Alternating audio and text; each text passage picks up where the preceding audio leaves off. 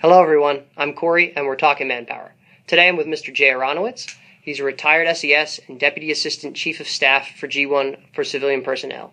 He retired in August 2015. Mr. Aronowitz, thank you very much for being here today. I appreciate you coming out of retirement to speak with me. Thank you very much, Corey. I absolutely look forward to the opportunity to speak to you and the careerist. So, I want to talk a little bit about your career path. So tell me about it. Well, I started in federal government in 1982, coming out of graduate school, and I came in through the Presidential Management Intern Program, which is now the President Management Fellows Program. I came in Career Program 11 and was initially doing organizational studies and analysis. I started at headquarters CID, which was in Falls Church, Virginia. And having come out of graduate school and having taken some quantitative backgrounds, I was asked to participate in a study to build basically manpower standards for criminal investigators. Really, the senior guy on the team saw some of the abilities that I had in the quantitative area and quickly pushed me in front of senior leaders to present a lot of the material and the analysis that we had done, and that was really my first exposure to senior leaders in the Army and in federal government. After about 4 years at CID, I moved on to headquarters AMC. Spent about 18 months there. Got into Manpower Staffing Standards, the MS3 program. Which was also establishing staffing standards for different functional areas within the Army. And then from AMC, had the opportunity to go overseas into a programming job, which was back in CP11, where I first got exposed to the program and budget process in the Army. Again, at a very low level. This was not at the Army command level, but at a subordinate command level. Within the organization in Europe, the 21st Theater Army Area Command, I had about 5 different assignments in 3 different organizations within the command. So I moved around over those 10 years and was promoted twice. And really it was in Germany that I got my first management job as a GS-14 division chief in the Manpower Force Management area. From there, I had a mentor who really encouraged me to take a development assignment back to the States, which was in the mid-90s. And after I returned from that development assignment, which was a year, the same mentor really pushed me and encouraged me to apply to the Army War College, which I did, and went to the Army War College as a resident student in the 98-99 time frame. And I kind of look back on that period as really key in my personal growth and development in terms of really having a mentor for the first time, understanding how important this individual would be in my career path and career growth. Also at the War College, the individuals coming in are primarily lieutenant colonels.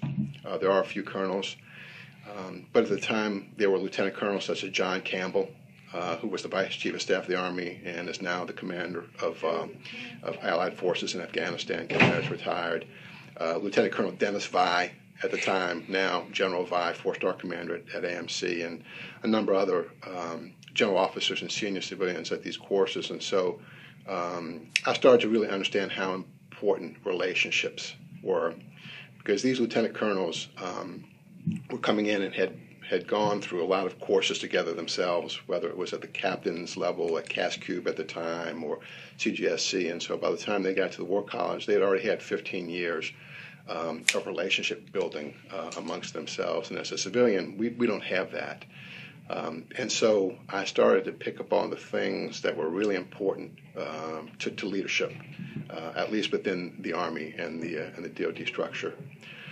From the War College, I became a division chief at the Manpower Analysis Agency out at Fort Belvoir. and was ultimately selected to become director of the of the Manpower Analysis Agency at Belvoir. While I was out as the director of the Manpower Analysis Agency, the ASA MNRA asked me to lead a study of diversity in the Army. And my first thought was that, well, gee, that's not what the Manpower Analysis Agency does. We do manpower studies.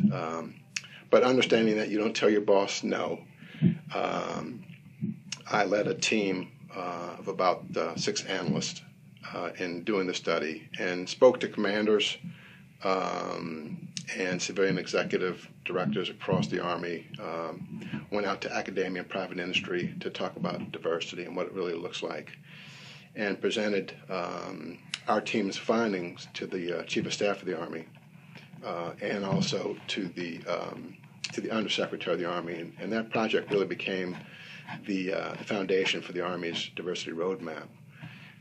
As a result of that study, the ASA-MNRA asked me to serve temporarily as the Deputy Assistant Secretary for EEO and Civil Rights. And again, I had never had an EEO job before in my career. And when I spoke to him about my concerns, again, I was a GS-15 at the time, and this was an SES billet. He said, Jay, I understand that I'm not putting you there for any of your technical abilities. I'm putting you there for your leadership and insight. And so again, another point, an inflection point in my career in terms of understanding, okay, so what does it really mean to be a leader? What do you need to know? What are the expectations of those above you in terms of your competencies and capabilities going into leadership positions? From that acting Deputy Assistant Secretary position, I was then asked to move into another SES billet temporarily as the acting Deputy Assistant Secretary for Force Management, Manpower, and Resources, which at the time was a political billet. Career Program 26 did not have any SES billets at the time.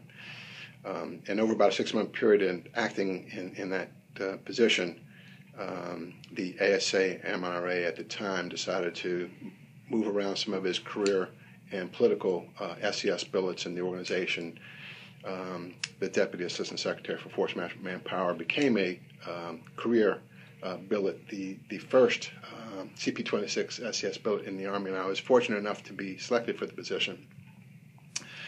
And then after about 3 years in that billet, I was asked if I would move over to become the Assistant G1 for Civilian Personnel by the Executive Resource Board, or the board that manages the allocation of SESs and the movement across functions.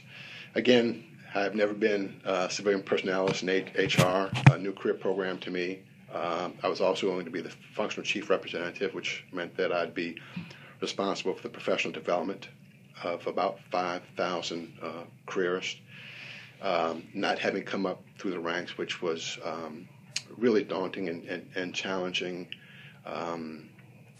But it was kind of, when I say those two positions, not just being the pinnacle of my career, but really challenged me and really stretched me, in particular working at this level in the Pentagon. So, again, looking back at my career path, I don't want to say that it's not a common or an uncommon career path. A lot of it was not planned or by design. It was a question of being at the right place at the right time, having some great mentors throughout my career who helped me make decisions on what jobs I should consider going into. The career path and career development today is a lot different than when I came in. We have the Army Civilian Training Education Development, the ACTEDS plans that are developed, which really lay out a clear career map or career path for individuals who really aspire to be senior leaders. Well, everyone, that's all we have time for today. Our conversation with Mr. Aronowitz will continue tomorrow. And until then, have a great Army Day.